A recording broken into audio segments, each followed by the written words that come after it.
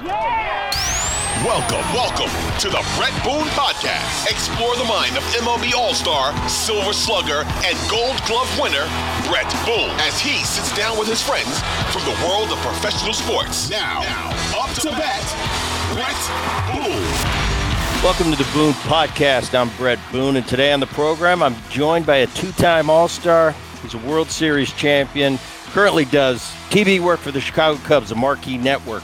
Off the mound, he's got his night show. He's doing Intentional Talk. Him and Kevin Millar host that. Ladies and gentlemen, Ryan Dempster. Ryan, thanks for coming on the program, man. Yeah, dude, great to be with you. It was awesome to catch up with you in Seattle and see you, and I'm glad this worked out. It's awesome. Very cool. Right out of the gate, I want you watch these Cubs on a daily basis.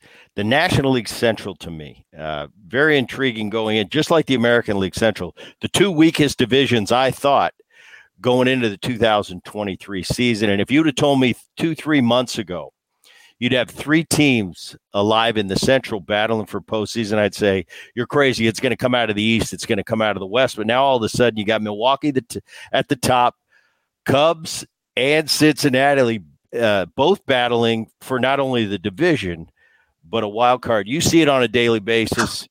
Give me your take on all three. Especially we're gonna concentrate on Chicago because that's your team. But I want to know what Ryan Dempster sees. I'm kind of keeping a soft eye on it. Yeah. I want to see what you see it on a daily basis. Yeah, I think really, I was just talking about it with some guys that are at MLB. I think it's like quietly kind of going to be the race that everybody's going to be watching in September. There was all this, look at the Diamondbacks out west with the Dodgers, and Dodgers are just doing what they do and they're running away with it. This is kind of going to be the premier race. And teams that like maybe unexpected, right? Cincinnati, a little bit unexpected, I think, even on their own end, as far as where they were timing wise. That's why I don't think you saw a lot of trades from them, because they're like, we don't want to give up the talent we have. We'd much rather just build from that. They pitch better than people realize. Offensively, they're good, but they're built a little bit like speed and doubles. They don't have a guy on the team with over 20 home runs, but man, are they fun to watch. Like you look at Dela Cruz, like they came into town in Chicago. I went over and watched those series. Matt McClain, I was like, oh, this kid absolutely rakes. Spencer Steer, you got a good combination of kind of veteran guys with young guys. And then you go to the top, Milwaukee, they're just good, man. Like Craig Counsell knows what he's doing. Like, how you sit there and players play, right? Players win and lose games. I get that. That is true. But when you have somebody that knows what they're doing managing, they win and lose ball games for you. And Craig Counsell does a great job of winning ball games. He manages the bullpen probably as good as anybody in baseball. So they pitch. Like, they got Corbin Burns. They got Freddie Peralta. They got, Wade Miley's having a really good year for them. And then you go to the back end of the bullpen. So they're always going to be there, and it's going to be fun because they play the Cubs in 2 more series, including the last series of the season. Like wouldn't that be exciting? Up in Milwaukee, those two teams going at it for the division. Who knows? And then right here in Chicago, like, Booney, these Cubs swing it, man. Like, they thump, man. They've been, especially since the All-Star break, it's nuts. Like they hit home runs, they hit doubles, they don't strike out a lot. They're good. They're go take the extra base on the base pass. Cody Bellinger is healthy now. We're seeing same thing we saw when he, was tearing the cover off the ball, winning Rookie of the Year and MVP, those kind of things. Then you've got baseball players, Dansby Swanson, Nico Horner. These guys, they just do the little things. They'll go the other way when need be. You get 2-0 when you think you can group a fastball, they're going to pop you to left field. So, and then they pitch too. So just 3 good ball clubs. In my opinion, there's a team in there that could possibly get hot and be great come October. But these are 3 really good ball clubs that I'm excited because, I'm going to be there a lot in September over there watching games, and it's going to be bumping at Wrigley and around the whole NL Central. These some good baseball to be played.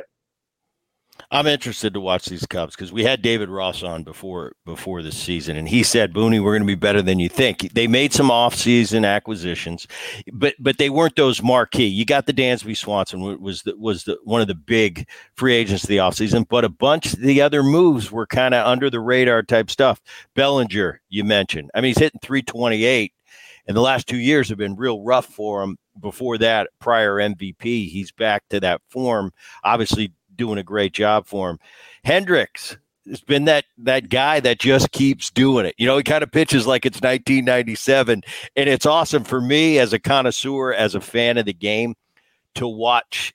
To not just he's throwing 100 with a slot. No, he's pitching, and he's been pitching for a long time. It's fun for me to watch guys like that. Stroman's kind of been that guy that he's been that controversial guy that just kind of keeps getting it done. I know he's on the IL now, but that's going to be a fun race. And for me, interesting that it is a race. Like I said, for me, starting the season, I thought it was going to be East, West.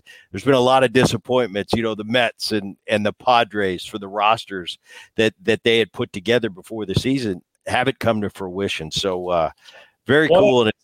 Go ahead. No, just like how you're talking about, like, we get so caught up in the game of who throws hard, and this guy throws 100, and this guy, cool, If I took doesn't matter if you can't locate in there and I shot them all down and away to you, by the third bullet, you're going to rifle it to right center field. Like, guys can hit fastballs. So if you don't locate, and I think that's, when you talked about the rotation, Kyle Hendricks doesn't blow you away with velocity. Same with Marcus Stroman. Same with Justin Steele. They just go about their business of just executing pitches. And I think David's done a really good job of that with those players, of having them buy in and understand that really all that matters. Like, he said to us, I remember this, I'll never forget it, in Boston when we won in 2013, and we kind of hit this tiny little lull. We didn't hit many lulls this year, and we started kind of pitching unaggressively, a little bit timid, just trying to be too cute. And he just stood up in a pitcher's meeting and said, guys, listen, you got to throw a fastball in a fastball count when everybody in the ballpark knows you have to throw a fastball, including the hitter. And he goes, you just have to execute it. You do that, you get guys out. And then we started doing that, and then we went on a roll at the end of the year. And that's basically it. It's not always about, as we see, look, man, you go out to the Angels, you got Shohei Ohtani, and Anthony Rendon's hurt, Mike Trout's hurt. Like, great, you have all the big names, but you're not winning. New York Mets, you sit here and you get all these high-priced free agents. Awesome. You're not winning. San Diego spent $300 million on multiple players, 280 on another. You're not winning. It's not about always just the best quote unquote player on paper. You got to put together a team and a system, and then you got to go out and you have to execute. And if you don't execute, you lose. The guy on the other side of the field will beat you. That's just facts. It is funny. We always go on paper. Well, that's all we have to go on, and I'm sure this happens to you all the time. Well, Boone, you know a little. Go ahead. That with paper real quick, man. Exactly. Yeah. And this happens to you, I'm sure, all the time. People come to me, well, Boone, you probably know a little bit more than the rest of us. I said, all I could do, give me your personnel. I could tell you my best analysis of it. But at the end of the day, if I knew that much more than you, I'd just take $1 million out of the bank, go sit in Vegas and win every game, because It would be that easy. It's not, the Padres, perfect example. And being asked about the Padres, I'm still living in San Diego. It's like what you see from a roster doesn't make sense of how they're playing. This 1 through 9 offensive team shouldn't be middle of the pack, shouldn't be down on the offensive categories for the National League. Then again, they pitch really good. Mm-hmm. And I look at that pitching staff. They shouldn't pitch as good as they do, but they do. When you put it all together, they're way out in the division. It's going to be a stretch for them to be a wild card this year. So you're right. On paper, it just doesn't matter. You never know. Yep. No, it's just the way it is. I mean, we can sit there and draw it up, but it comes down to it at the end of the day. Like, how bad do you want it? Like when you're scratching and clawing for that glue, you want that bread at the end of the day. But when you already got the bread and everybody's got the bread, it's like, who wants more? That's a good point. How hungry are you when you're just shoving loaves in your mouth?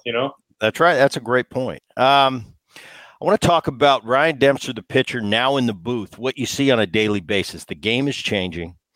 The white box that they put on the screen every day, I don't know about you, drives me absolutely crazy. Everybody's a professional now. If it just ticks the box, oh, that's a strike. But when you get back to what is a ball, what is a strike, I feel bad for these umpires to a degree. I had Tim Cheetah on the show, 25-year veteran. I always liked Cheetah. I don't know what your interpretation was him from the pitching standpoint.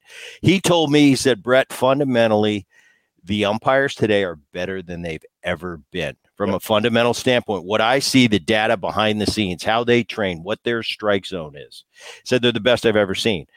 But they're so scrutinized, they're so criticized. They have this entertainment thing, this white box for everybody to see. So every single pitch of every single game is scrutinized like never before. In our day, it was, as a hitter, and I'll take the hitter's perspective, I want you to take the pitcher's perspective. I come to the plate, I expect establish your zone early in the first inning or two. Tell me if you're going to be given the low strike, a little off the plate away. That means you can't give it off the plate in. You got to be pretty true on the inside. But as long as you establish your zone from a hitter's perspective, and I know what that zone is, and you stay true to it, I'm going to live with what your strike zone is individually. It's different now. Take me through the pitcher side of that. Yeah, and it has evolved differently. Like, I remember at a bat actually that I had, and Fielding Coldbreath was the home plate umpire. I was pitching to, I believe it was Corey Dickerson. He'd just come up with the Rockies in 2013, and I had this really, really good at bat with him. He was battling, fighting off pitches, and I backdoor, a cut or 3-2, and I'm talking like maybe this much off the plate. Like it was. I'm not going to say it wasn't a ball or it wasn't a strike. It was a ball just off the plate. That being said, I had a discussion with Fielding after the inning, and he was like, and I was like, this kid doesn't have enough dirt on his spikes. I've been playing in this league for 16 years. That's my pitch. And he said to me, he said, Ryan, we don't look at it that way anymore, and it shouldn't be that way. But the strike zone is the strike zone. Whether you've played 10 years or 20 years or somebody's played 2 days, we try to call it fair. And it was a great way to, he disarmed me, because that's the reality, right? Those days are gone. Like the days of, you've been around versus a rookie are gone. And I agree with you. Like, if there's an established strike zone and that's how it is, like, I don't like it when an umpire is calling this pitch away all day, even as a pitcher, and now he throws a pitch inside and he rings a guy up, and it's like, hey, you can't stretch the plate. If you're going to stretch it to one side, you got to either maintain it or bring it in a little bit from the other side. But it is a hard world, man. It's like these guys, these umpires are scrutinized on every pitch, like you said. It happens in real time. The video room yells because they hear it up the tunnel to the dugout. Now the dugout's yelling and everybody's chirping. And it's like, and another thing, this is what drives me nuts from a pitcher's standpoint, and even just from a fan standpoint. You can't swing at 2 sliders in the dirt and then say that pitch was this far off the plate away. You know? Like you can't do that. It's just not right. It's like your knowledge of the strike. Like Albert Pujols didn't chase the ball in the dirt. Barry Bonds didn't spit. When you're locked in, dude, you're just like on the slider away, so you know where the strike zone's at. Some guys like sit there, and then 2, you're leaving chance. You're leaving chance to a human. There's an element there. Right. And pitch comes in, he goes and blinks. Well, of course he's going to miss the pitch. But it's 3-2, whatever happened to protect, and then it's this. Well, it's a ball. It's 2 inches off the plate. Like, you're telling me that you can get back behind the plate and you're going to be perfect? No, not a chance. Not a player out there. It's hard. It's very hard to umpire. It's been hard forever. It's a reality, and these guys are throwing harder. The ball. And the young guys. I give them this, man. They have a unbelievable knowledge of the strike zone. But just understand, when you leave it to 2 strikes, and you think that pitch is just a little bit away, the umpire might see it differently. The catcher might frame it properly. So, yeah, it's this just interesting kind of dynamic that's happening. And then you're right. They get over scrutinized, and then guys get sensitive. Like, it's one thing, like, you're the manager. Cool. That's your job to protect the players and get thrown out. But, like, we can't have players walking away to their dugout. And even if they say something, it's like your kid who goes to their room, you send them to their room, you've already sent them to their room. They're already, you've already punched them out. They've already made an out on a pitch that maybe was a ball. Why do you need to feel the effects of throwing them out of the game? Like, these are major league games. These are worth millions of dollars in wins for teams or players or whatever it is, for fans. One player you eliminate from a roster because he said you stunk. Cool, he's walking away. Now you get in my face and you start chirping at me, or you start pointing, start making references, or you call me names you shouldn't be saying, or saying I get it. But don't be so sensitive towards the emotions of the player. We can be sensitive, but we've done that to them. Put bucks, highlighted it. We show replay after replay. We constantly talk. When do we ever get done a game and being like, what a great job that umpire did? Never. They're like a just boot 40 straight field goals and nobody says boo to them. They don't even interview them after the game. But the minute they mess up once, they want a new kicker. And it's the same thing with umpires. So, yeah, I do feel for them. It's not an easy job and it's tough, but just right when you feel like you want to throw somebody out of the game, just be like, is this really necessary? Like, do we really have to do this? Hey, managers, throw them out all day long. You know, we don't need them to win games as players anyways.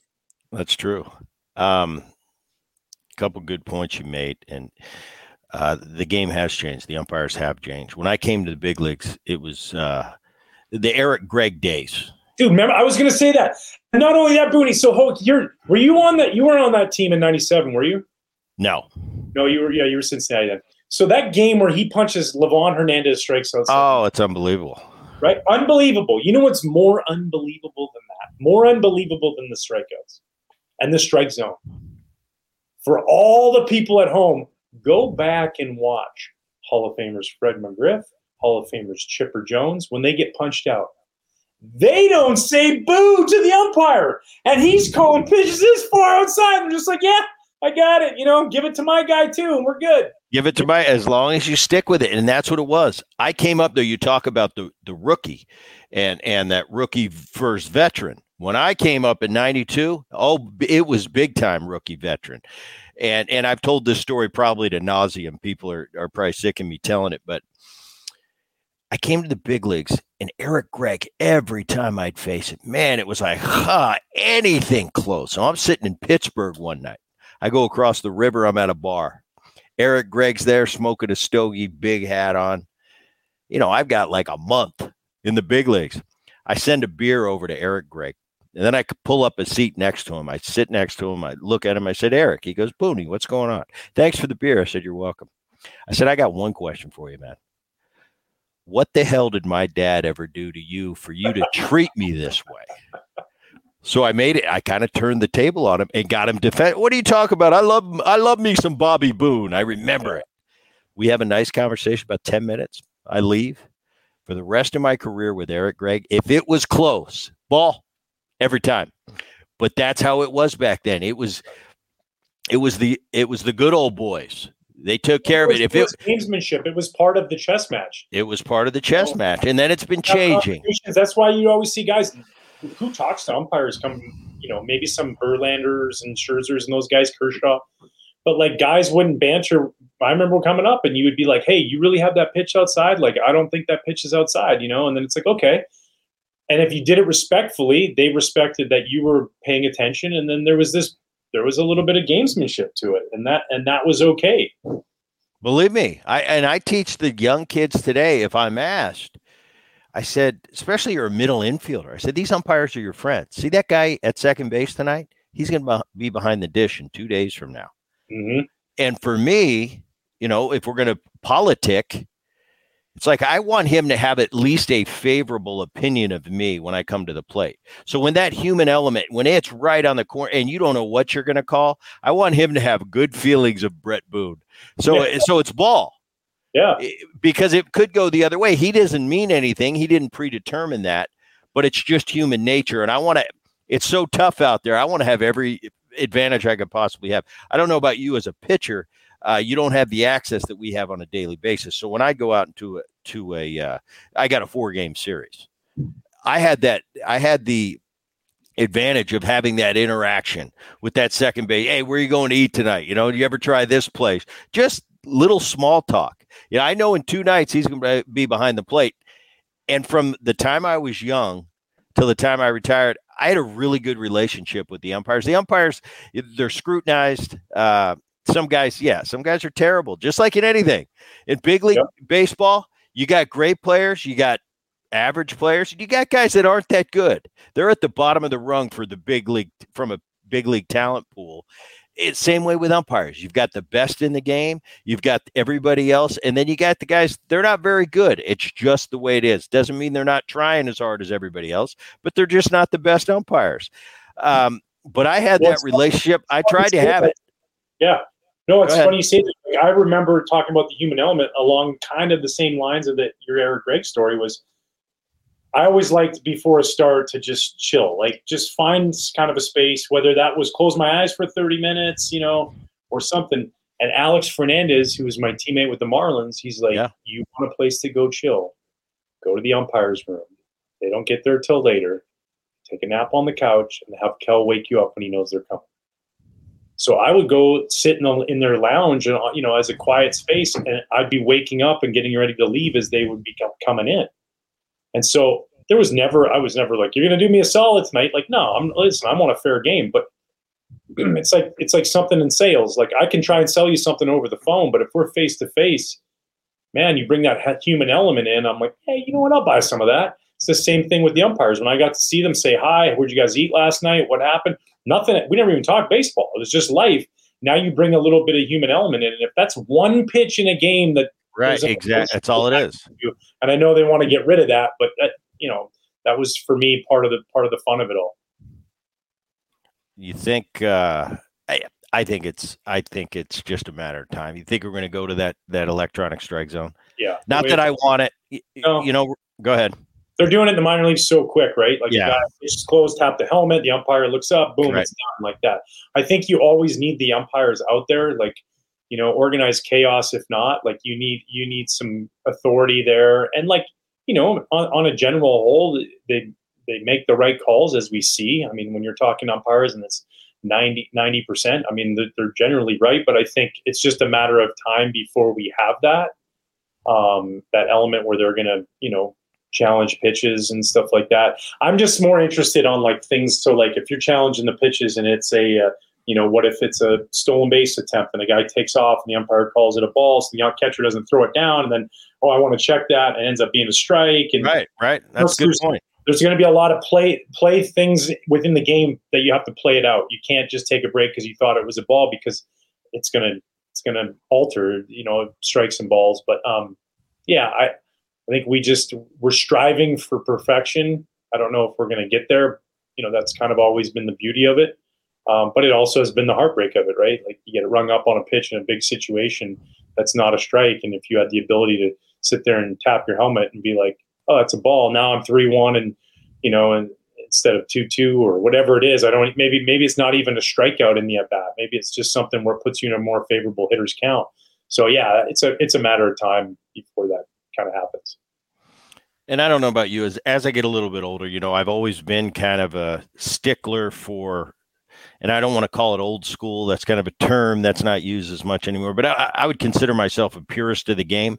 I like the least amount of change as possible. But I'm very open-minded as well, because this offseason, I'll be honest with you, when they told me they were putting a pitch clock in, they were going to do this two disengagement from the pitchers. I'm going to say, well, that's going to give the elite base stealers such an edge. Little did I know, look, fast forward now to today, they did it for a reason. They did it to encourage running, to get the running game back into the game. I thought the big bases were goofy, but I didn't care either way. It's like, all right, have bigger bases, I don't care. But I really thought this pitch clock's going to be a problem, from getting signs to I know, and this as a pitcher, as a second baseman, I'm going to look at Ryan Dempster if he's my starting pitcher and he gives me a look. I know he needs a breather. This is a time for me to, hey, time out. I'm going to come in. We're going to talk. We're going to talk about where we're going dinner night. I'm not there to really sit there and conversate about particularly what's going on in the game. I just know you need a rest right now. And I was concerned about that with this pitch clock. Now I look at what it's done, the swiftness of the games,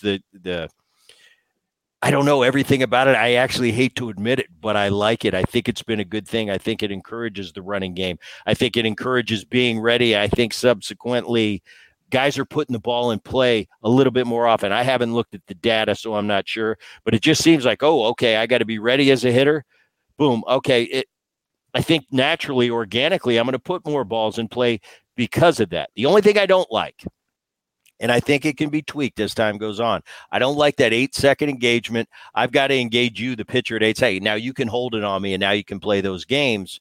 Whereas in the past, if you hold it on me, I can call time. And now it's a back and forth until we're both ready. Other than that, though, I think it's been pretty solid. Yeah, I mean, a tremendous job. And I think the reason that you do like it, Booney, is the fact that, think about it, if you really wrap your head around it, that's kind of how we played. You know, like we played ready. Like there wasn't as many mound meetings. There wasn't as many, like, you know, and I'll never forget this. 2012, Dave McKay, first base coach for the Arizona Diamondbacks, you know, great coach, one of the best baseball men out there, awesome dude. And we had a guy in right field, and Dave was going, and then like a pitch later, and then 2 pitches later, he's like, and I was like going over to him. I go, Dave, what are you doing? He's like, well, I'm just positioning him, you know, to the count. And I go, shouldn't he be doing that? You know, like he goes, yeah, but you know, we want to try and kind of just take as much off of their plate as we can, you know. And then I remember saying to him, I go, this scares me. It scares me for multiple reasons, because it scares me that you're taking instincts away from players, and that's to me what really comes alive when you see big league ball players. And then you see like the really good big league ball players, and then the elite is each level just instincts are just higher and higher. Just you don't take that away. And also too, like some people would say like, oh, you can't teach instincts, and I get that, but you kind of can, you know. So like as an individual, you can teach yourself to pay attention to things and learn things. So I got nervous, and I was like, and I said it to him, I was like, this makes me really nervous, man. It's like we're gonna like get to a point, and this was before this. That I was like, what's everybody going to have like cue cards out there that tells them where to stand? And sure enough, we do. And it's like, but why? Why don't we have them? And then I watched, you know, a guy like Jason Hayward for years in Chicago, elite defender, unbelievable right fielder. Did he have the piece of paper in his back pocket? Sure. But I watch him play right field and just how he moves around. And maybe every once in a while, like when there's a pitching change or right after an out, maybe he might take a look and be like, okay, you know, this guy, because you just lose track. Like there's benefits to it. But I think that's what this did, was it sped all that back up, and we don't need that. We have the best players in the world playing. And not only that, the best hitters in the world are swinging the bat. Like we went through this like kind of 10-year period where, and I get it, OPS, we pay for OPS. So OPS makes all the money. You know, we don't pay for somebody to hit 300. You know, we pay for you to slug, you know, 850 is better than if you hit 220 and slug 850, you're getting a 4-year, $75 million deal. Right? That's just how it is. So we pay for that. And until we pay for 300, that's just where we're at. But so what's happened is we've made the best players in the world swing, and offense is up because they're the best players in the world. They rake. Man, I retired because they rake, you know, like I'm good, dude. You guys are crushing it. So like, I think that's one thing that's really promoted. And then what happens is we see great defensive plays because balls are being put in play. Guys are, you know, that when you're playing infield behind a guy who's walking the yard or nobody's swinging the bat, you just kind of get in that. It's hard to maintain that every pitch, here I am. But when it's working quick and guys are throwing, strikes are firing in there, guys are swinging the bat, guys are on their toes. Now you're seeing the premier players in the world make great defensive plays because that's what they do too. So it's had this amazing trickle-down effect where we've had pretty much just as many strikeouts, but more balls in play, more offense, more base hits. We have more guys hitting over 300 than we've had in the last however many years. It's just there's all these great things about it. They hit the nail on the head with the pace of play. And to me, you know, all those other rules, I kind of almost just don't even realize they're there because this one has been so successful. I agree with you. It's been a home run, and I never thought I would say that, but after watching it, it's like I'm in. This was a really good thing. You talk about the cue cards as a defender. Now, let me tell the audience out there, Ryan played until through 2013 season. I was done. My last time with a uniform on was 2008. So you kind of got a little more of the current generation, not quite up to where we are now, but you had a little bit more of it than me.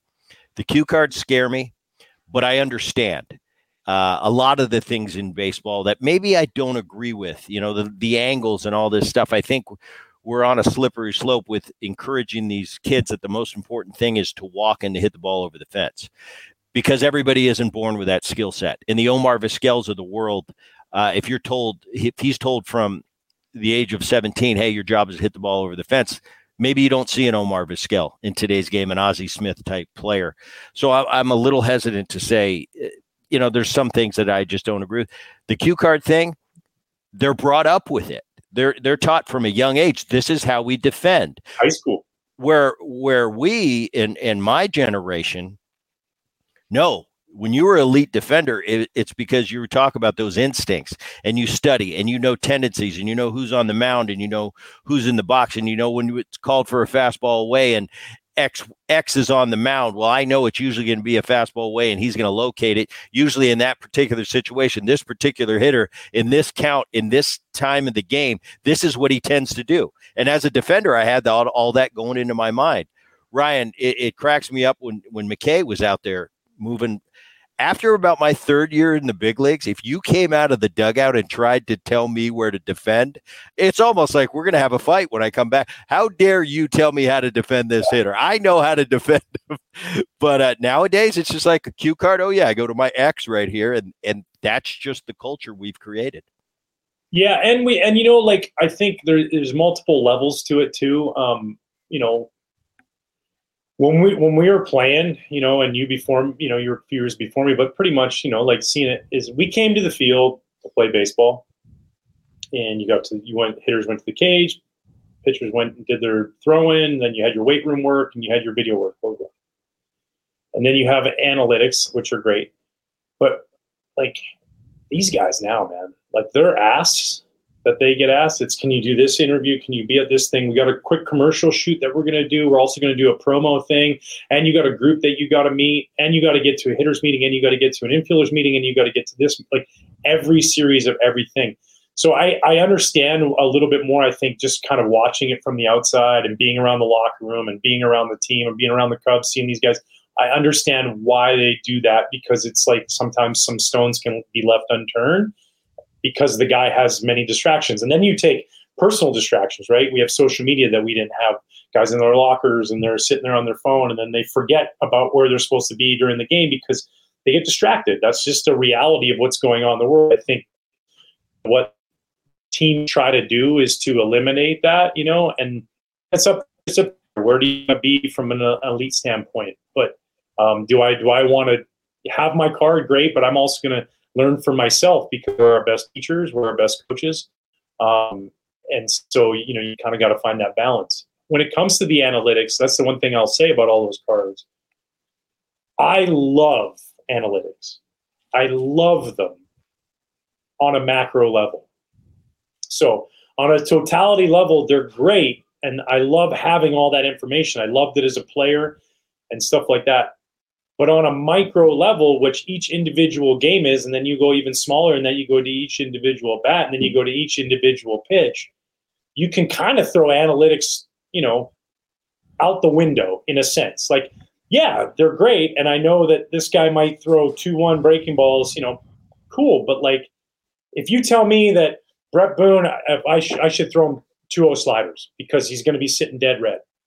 But if I don't throw you a 2-0 slider that's anywhere close, or I can't throw it for a strike, and now you don't have to honor that, what great does that analytic do for me? I need people who can execute that data more than anything. So while it works on this, 600 ABs, 200 innings pitched, 162 games, and over time it's always going to play out, and we can make our own analytics work because we take guys out the third time through the lineup, and we take them out, then take them out, take them out. And then when we let him pitch the third time through the lineup, like in the end of May, and then he can't get through the third time through the lineup, we go, see? I'm like, well, yeah, you built me that way. You made it so that I can't, instead of pushing it. So I think like there's so many elements to the analytics that have to go right, like they just do, and they're easier to answer. If I'm a manager of a team and I take a pitcher out because the analytics told me after the game, I don't even have to explain myself upstairs. They already know, because they're like, yeah, that was the move we talked about making right there, because the analytics say it.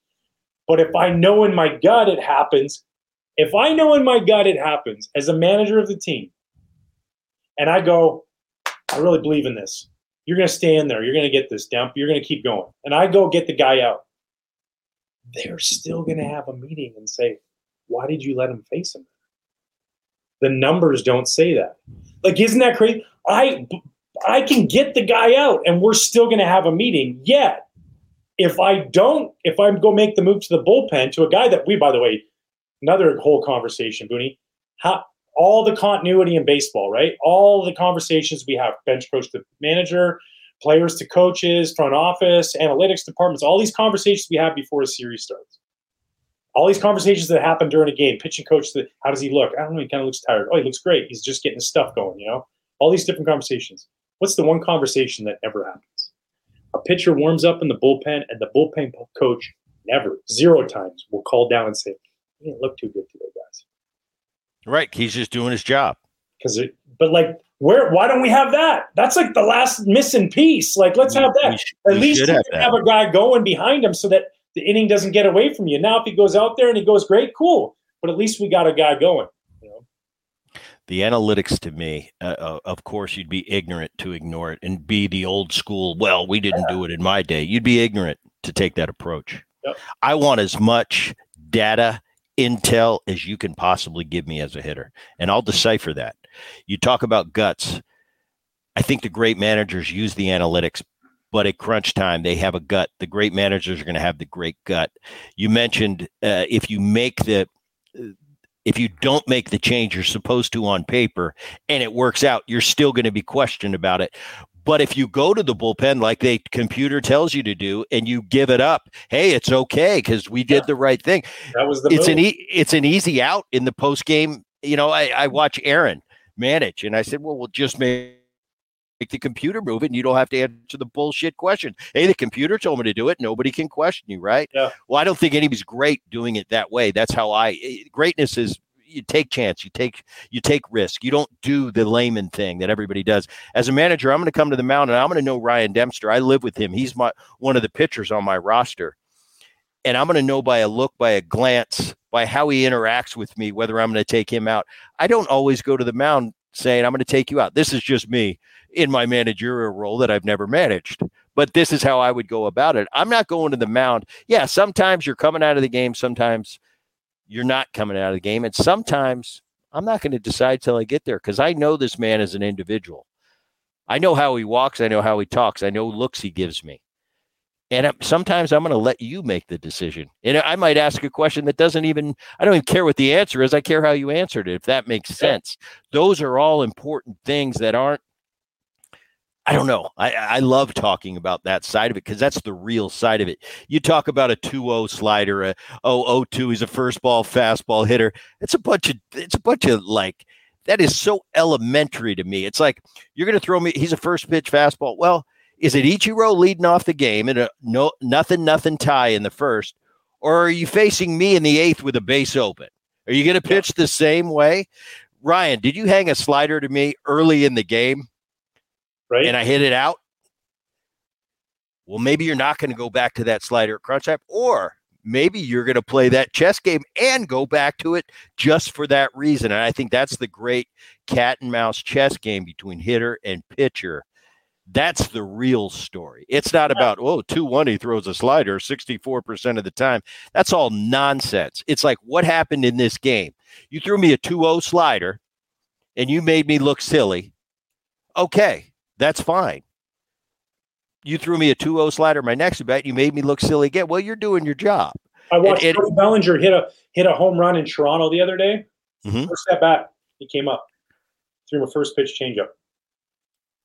What's he changing speeds off of? Nothing. Cody Bellinger hasn't seen a pitch yet. So to Cody Bellinger, that was just a kind of a fastball in the middle of the plate. Because there was no, but that's what the number, the analytics said that we got to throw a changeup right here because he's really aggressive and in cool. But you haven't thrown anything to give him any kind of change of speed, hitting his timing. So you haven't changed any timing yet, and you just get in that world. Another thing too, like you were talking about the manager visits and going out. What if I'm another pitcher on the team and we get into this pattern where it's 6 innings, right? We all strive for something, right? We all want to be better each and every time we're out there. And like you're elite athletes, so you've been the best in high school, you've been the best in college. At some point you're the best, like on your little league team. And then you get to the big leagues and everybody's good. So you have to figure out different ways. When we can open things up in our minds that allow us to believe that we can be better than we are, it's an incredible, powerful thing. Like John Bowles I had Jim Leland, and then Jim left, And then John Bowles came in and he just let us play. And he's like, I don't care if you give up 5, you don't give up any runs, you're pitching again 5 days from now. So learn, get better. And it was this opening thing where it just freed me up. So now I'm a pitcher on the team, and the manager goes out to the mound, and the analytics say I should take the guy out. But my gut, I'm watching this guy, and he has been carving. I don't care that he just gave up a hit, because that's the exception, not the rule right now, because this guy's been mowing. You know, like I watched Sean Manaea throw in relief the other day. They had an opener, the guy came in and opened the game up, and then Manaea came in relief. He threw 4 no-hit innings. He gave up 1 hit, and they took him out. I'm like, this dude, and then they lost the game. And I'm like, you deserve to lose the game. But it was okay that they lost the game because they followed the computer. But now imagine the manager goes out there and says, you doing okay? And you're like, yeah, man, I just missed with the fastball right there, but I feel real good. And he goes out there. Now he pitches well. Now every other pitcher in the dugout goes, wait. We can go 7? We can go 8? We're allowed to go longer in the game? Let me work out a little bit harder. Let me push a little bit more on that leg press. Let me bear down a little bit more on the side. Let me push myself a little bit more. It happens, and we can sit there and say, no, it doesn't happen. No, we're human beings. We're not robots. We don't ever want to be robots. We're human beings, so if we unlock that and just using that gut, that your eyes, the best litmus test you have is your eyes, no matter who you are. Like Lou, you played for Lou. I remember one time I finished the 7th inning. I was pitching against the Cardinals, and I went 1-2-3 against 2-3-4. It was like Roland, Pujols, and Langford. I don't remember what it was, but anyways, I know Pujols was one of them. And I finished the 7th inning with 106 pitches, right? And I'd given up some runs. I wasn't shut out, but I'd given up some runs early in the game, and I just started hitting my stride. I mean, it was dart. And Luke comes up and he goes, hey, son, you're good, right? You keep going? And I was like, yeah. He goes, yeah, shit, I thought so, man. God, you just went through 2, 3, 4, bottom of the lineup, even no problem. And I went out there and I actually had like a good inning again. I struck out a couple, but ended up, running my pitch count up to just under 120. And he was like, okay, that's good. And I was like, what, I can't go 9? He goes, well, use less pitches, But it was just a great way of him using his eyes to go, early on in the game, you stunk. But man, you figured it out right now. And so, right. I'm watching this game, and I'm watching you. I'm just not looking at the computer ticker. The human element has got to be a part of this. We can't, to a degree, you can run it like Walmart, but the players aren't Walmart employees. No. They're world-class athletes, and it's Ferraris. Exactly. Question for you right now from a pitcher's perspective, and these are the nuances that we deal with, depending on the year, depending on our team. Are we in the hunt? Are we not in the hunt? You're a starter. You're a reliever. 2 different parts of your career. Mid-August, how you feeling right now? As a starting pitcher, as a reliever, does it matter if you're in the hunt? Does it matter if you're in last place? Yeah, I think it does matter. From a psychological standpoint, look what's happened to Lance Lynn, right? Like he leaves the White Sox where things are terrible. You walk in every day and there's just angst. There's like this dark cloud over the entire ballpark. Team stinks. We're not playing hard. I go out there. I'm giving everything I got. Now I go to LA and everything's exciting. The guys are smiling every day. Everybody's got a smile on their face. Immediately you're like, ha. And then you go out there in the bottom of the first and they put up a 4 spot for you. You're like, whoa, and they're making every play behind you because they're running hard. That ball that goes in the gap, the guy doesn't score from first base. The ball that, gets cut off, and instead of the guy turning in a double, he's held at first. Now the ground ball to second turns into a double play. It's all of these different things that winning teams do versus losing teams do. And as pitchers, we only control so much. We control the pitch we throw, which obviously is a big part of it, but it does matter. And so I think like you can get this shot of adrenaline. Look, Max Scherzer, he's dominated since he went to Texas. Dominated. Because there's this shot of like, I don't have to deal with all this other stuff that's going on right now. And this negative energy that comes when you're on losing teams. I know I was on plenty of them. I was on winning teams too. And I feel the difference. I could feel it. So as a starter, that makes a big difference. I think managing your workload in August, throwing less on the side, just making sure as I got older, I realized how important that was. And then as a reliever, as long as you weren't overtaxed or you used a lot in April or May, this is prime time, man. This is when you just start feeling good. I loved throwing a lot as a reliever. The more I threw, the better I was. It was those times where you're not throwing for 3-4 days and you get rusty and then you're fighting yourself. But yeah, this is prime time. And and you're rip roaring ready to go. Because like if you think about it, you're 50, 60 innings as a reliever right now. 40 or 50 innings, wherever it is. You're just kind of starting to hit your stride. I think teams do a good job of trying to get the relievers to the right place come October. So yeah, as a starter, I back down a lot of things, workouts, those kind of things, because it's hot. You want to make sure that the most important thing is 5 days from now you're ready to go. 2400 Sports is an Odyssey company.